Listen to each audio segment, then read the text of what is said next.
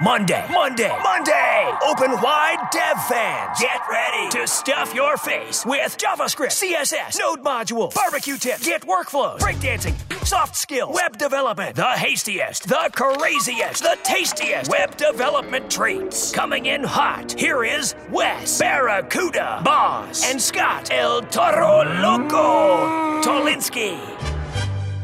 Welcome to Syntax. In this hasty treat, we're going to be talking about VS Code again. We love VS Code so much. This is part 3 of our VS Code love series, where we're just talking about all the things we love about VS Code.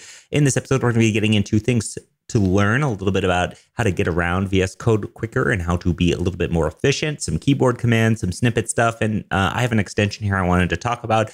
My name is Scott Tolinsky. I'm a full stack developer from Denver, Colorado. And with me, as always, is Wes Boss. Hey, everybody. Good to be here. It is good to be here. It's good to be here talking about VS Code because that's where I want to be in life. VS Code is one of my favorite things, and I talk to people about it all the time who don't want to hear about it. So hopefully every single one of you wants to hear about it because that's why we like talking about it. So this episode is sponsored by Sentry at Sentry.io, which is one of our favorite sponsors over here at Syntax. And Sentry is the service that allows you to track and find all of your errors and exceptions. Now, one of the coolest things about Sentry is all of the things that it integrates with.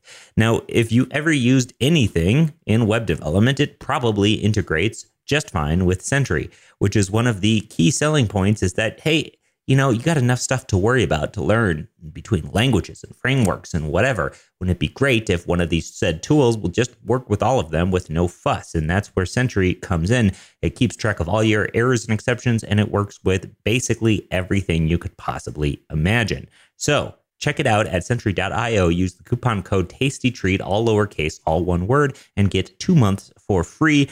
And find out why so many companies and developers love and use Sentry, including Wes and myself. So let's get started here talking a little bit about VS Code. Let's talk about some things to learn, maybe ways to be a little bit more efficient or have a little bit more fun inside of VS Code while you're using it. Do you want to kick it off? I think one of the biggest things that I see people not taking advantage of is just moving your cursor quickly around the editor without having to touch your mouse. So if there's one thing that you just want to sit down and get really good at, it's jumping by word and jumping by line, jumping to the top of file, EOF and TOF, top of file, end of file. These things will greatly improve the speed at which you work. So if you just have some text or maybe a paragraph tag, being able to move your cursor word by word, being able to move your cursor and select word by word, being able to select to the end of the line, being able to select to the end of a wrapped line. There's all kinds of stuff that you can get good at. And the keyboard shortcuts are different for everybody.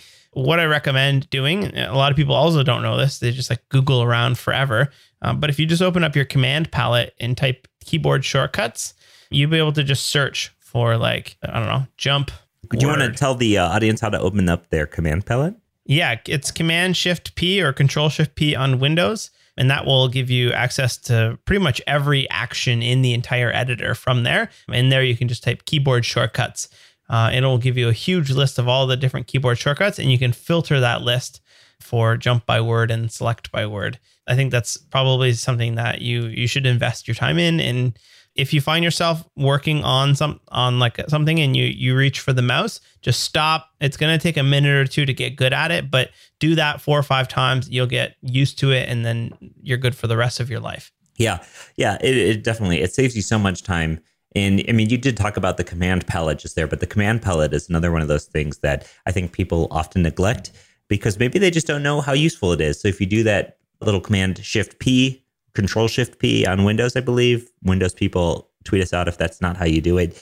But it basically gives you every single thing you could possibly imagine. Like, why would you go to the little menu up top and select, have to go through 2 little drop downs things just to change your theme when you could do Command-Shift-P, TH, and then here, preferences, color theme. All right, there you go. So that is so much faster than having to click around and try to find things any other way. I use the command palette for basically everything that I want to do in VS Code, sort lines or look at Git history. Like that's actually a big one too, right? You're on a given file, you have a Git history package installed that we talked about in one of the last episodes, and you just type in git history, view file history. There we go. Now I'm looking at the files history, and I didn't even have to touch my keyboard, and I typed like 3 things. So I use the command palette absolutely nonstop. And this is one of those things that you does take some muscle memory to get used to. But again, just like what you were talking about, Wes, not having to reach for the mouse to go do something, it is a huge time saver. I know people always cringe in my tutorial series when I use the mouse for anything. Once you get good at, not GIT, but once you get good at yes, at navigating with the keyboard, it really just opens up a lot of doors and makes the experience that much faster and nicer when it already is pretty awesome and nice. By the way, did you know that there's a command palette in Chrome DevTools? I use this myself quite a bit, and I think a large part of our audience might not be aware of the. You can take a screenshot of a specific element from the DevTools. I don't know of any other way to do it. So yeah, the Chrome DevTools command palette is amazing. You're starting to see like lots of apps do this. Same with Google Sheets, like their Excel competitor now has a command palette instead of buttons, which is great because you shouldn't have to hunt around for a button to click. You should have a keyboard shortcut and then just kind of fuzzy match type what you're trying to do. Yeah. So once your fingers get used to the command palette, that's a skill that's going to permeate into other areas, such as your Chrome DevTools or whatever. Next one, I'm not sure if you put this one here or not, but it's the find and replace in files. So yes, I did. If you have a function that's named, I don't know, get courses, how would you replace that in your entire project? In my entire project? Or an entire file. Maybe say both. Well, for entire file, I would just do Command F, and then I would just look for that method name directly or a function name and do a find and replace. If I was looking at my entire project, I would do Command Shift F, would be Control Shift F, and I would do the whole thing. I have, since I don't, work on pretty much one project, I have for this project files to exclude set up so that it's not looking at any of the files that I don't want it to look at. It's only looking at essentially my API or UI files. Yeah. And that's pretty much how I do it. There's a couple of buttons in here that you'll want to make sure are checked if you are wanting to match only that specific function. Like, for instance, you can match case is one of the buttons. So like it's not going to match a lowercase a to an uppercase A. And then there's match whole word. If you're looking for to match the entire word itself and not be like a partial little bit of a word to match. So that's how I do it. That said, it's a little bit different. Some of these things I uncheck, like for instance, match case. I'll leave match case unchecked and I'll use the replace where you replace the, like if you replace a lowercase a with an uppercase A, it will make that uppercase. It's smart about what for instance, I needed to change the word playlist to series throughout the course of all Level Up tutorials because I'm no longer calling them playlists, I'm calling them series. And so for me, it was a Command F playlist for series across the entire site, and it worked pretty darn well. I use, if you right click on a function name and you can click rename symbol, and then it's smart about it being a function. And I've certainly gotten bitten before. Like if I've got a function called double and then I have another function called double trouble, if I just select the word double, it will actually rename the function that also is double trouble. So using rename symbol, I often will just like Command F until I have all of the ones I want because I can see everything I need. It's not a big deal. But if there is multiple files or there is a huge file, right click rename symbol is a little safer because it knows what a function or a selector or something like that is in your actual application. Yeah, I have used that before, but I find myself going to find and replace more often because I feel like I have more control over it. But that's maybe not actually the case, and maybe I'm just ignorant as to using that. Next one here we have is move and copy lines. Now, I use this all the time when you have one line of code or even a selection of lines of code, right? Let's say you have maybe like 5 or 6 lines and you want to move it. A lot of people, what they'll do is they'll do Command X and they'll cut it, and then they'll do Command C and paste it, or Command V and paste it like 6 lines down or something like that. Or if you're not moving it to another file, almost every single time what I do is I select my lines of code, I'll hold the Option key and then hit up or down on my keyboard, and that moves that whole selection up or down in your lines of code. I use this nonstop, and if you need to duplicate a line of code, which you'll do, like maybe you're working on a select list, you wrote one option, you want several more options. If you hold Shift in Option, then you hit up or down, and it actually creates a copy on the next line rather than moving one. So I use these 2 shortcuts. I use them nonstop to control maybe not even just like the layout or organization of a file, but also maybe the content sometimes. This is a big one for me. I use it nonstop. And I always cringe when I see people cutting and then pasting 5 or 6 lines. Yeah, down. me too. It's kind of dangerous because like I have like a clipboard history app that I run if in case I accidentally copy over something that was important. But you should be, I call this line bubbling. You should be just like moving your lines up and down without having to remove them. Or if you select an entire function, you should be able to bubble that thing up and down and see where it's going. So yeah, absolutely should be using that one. Super helpful. Yeah. Next little section we have here is keyboard commands. I will hide the sidebar with the buttons on it. I don't even know what you call that. What's that called? The browser? I don't know. You hit Command B or Control B to show and hide it. So I show and hide it all the time. I think it is. Maybe you might just call it the sidebar. It is just called the sidebar. Okay. I hide that as well as the extensions or the file system, all of that. I hide it all because I just want a minimal coding experience. And then when you do need to open it up, just hitting, I hit Command Shift X to open extensions, Command Shift E to open the Explorer, which is your files.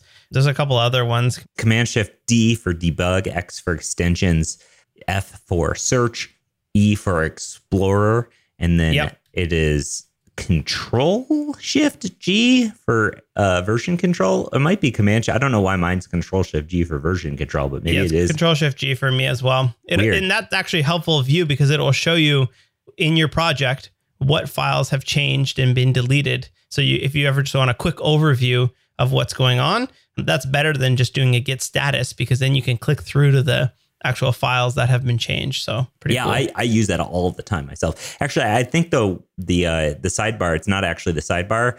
The sidebar is the area that all that stuff lives in. And the activity bar, is that the one you were talking about? Yeah, the activity bar is the one with the icons.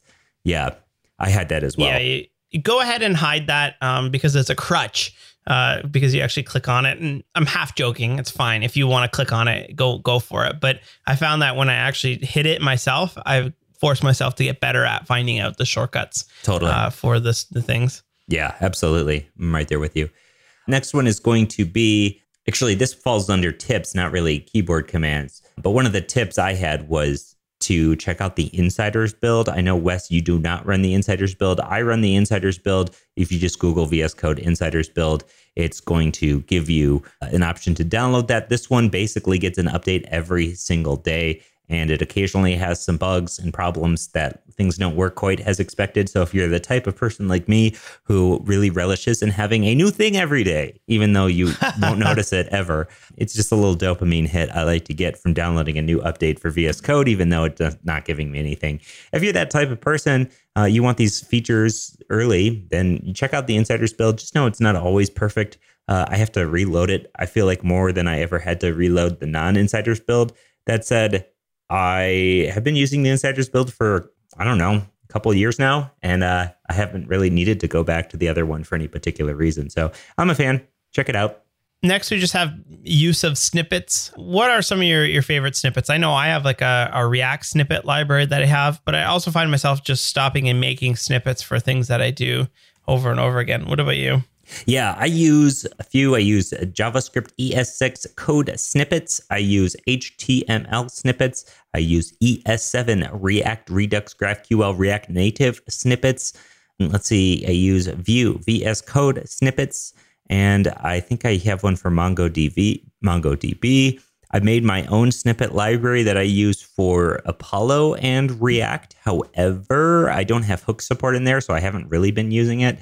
which I need to add back in there. I'm the maintainer of that package. So if you'd like to commit some hooks to that package, just go ahead and submit a little PR and I'll get that merged in. Otherwise, I'll do it myself. I find myself creating snippets all the time too for things that I find myself doing, or even just things that are like my code base specific coding style that might not translate into something for anybody else. I'll make a snippet for that. And I use this snippet generator. We talked about this snippet generator on one of the older episodes of Syntax, and this is by Pavel Gerzhabek. And Pavel, if you were listening, I know he's a Syntax listener. Tell me how I did on your name there. One time he recorded himself saying his name, like this was like 2 years ago. So that's out of memory there. I'm hoping it's a very Polish name. So hopefully I got it right. This is at snippet-generator.app. We'll have the link in the show notes. This thing allows you to write a snippet in one place and have it automatically write the code you need in your configuration for VS Code, Sublime Text, and Atom.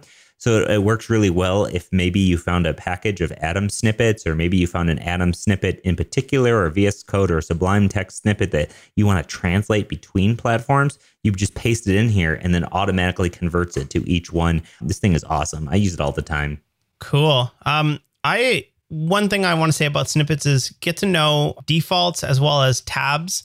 Totally. So you can put $1 and then curly brackets, and that will be where your cursor lands when you hit tab the first time. You can set defaults in there. So if you hit tab and don't type anything, it will just put the default in there. Get to know those because I think they're pretty powerful in snippets in general. I also put a lot of my snippets that are a little bit more simple, ones that don't need those tab controls. I put my snippets in Text Expander just so that I can use them in like a code pen, or I have a lot of markdown snippets that I write markdown snippets in GitHub. I write them in VS Code. I write them in a whole bunch of different editors, and then just having them sort of like system wide, I find it very helpful as well. Totally. What else do you have here? You got one more extension for us, and I think that's it. Yeah, and it's actually just a snippet thing. I probably should have just mentioned in the last little part. I've been working with a lot with Mongo queries. So, if you're into MongoDB, this Mongo snippets for Node.js I found to be really nice. And it's named Mongo Snippets for Node.js. So check that one out if you are using a lot of Mongo. And I want you to share with us some of your favorite snippet libraries, or maybe even just snippets in general. Maybe we could create like a syntax snippet extension or something. I don't know. That's probably not going to happen. But I'd be interested to see what kind of snippets people are using. There's some always really interesting stuff. Like, for instance, aliasing in Bash or ZSH. People do their own personal little aliases, right, for things that make sense for them. And sometimes I think the same is with snippets, right, where people create something that makes sense for them. And I'm interested in seeing some of the creative or interesting snippets that people have created for their own code bases or work, and how you've made them work for you to prevent yourself from typing the same thing over and over and over again. Awesome. That's another episode of VS Code Tips. We'll probably have another one in 6 months or so once we gather up some more tips. If you have any tips that you would like to share with us, please tweet us at SyntaxFM. Love to retweet some of the good ones. Word. Absolutely. So we will see you on Wednesday for a full-on tasty treat. Thanks for tuning in. We'll see you then. Peace. Peace. Head on over to syntax.fm for a full archive of all of our shows. And don't forget to subscribe in your podcast player or drop a review if you like this show.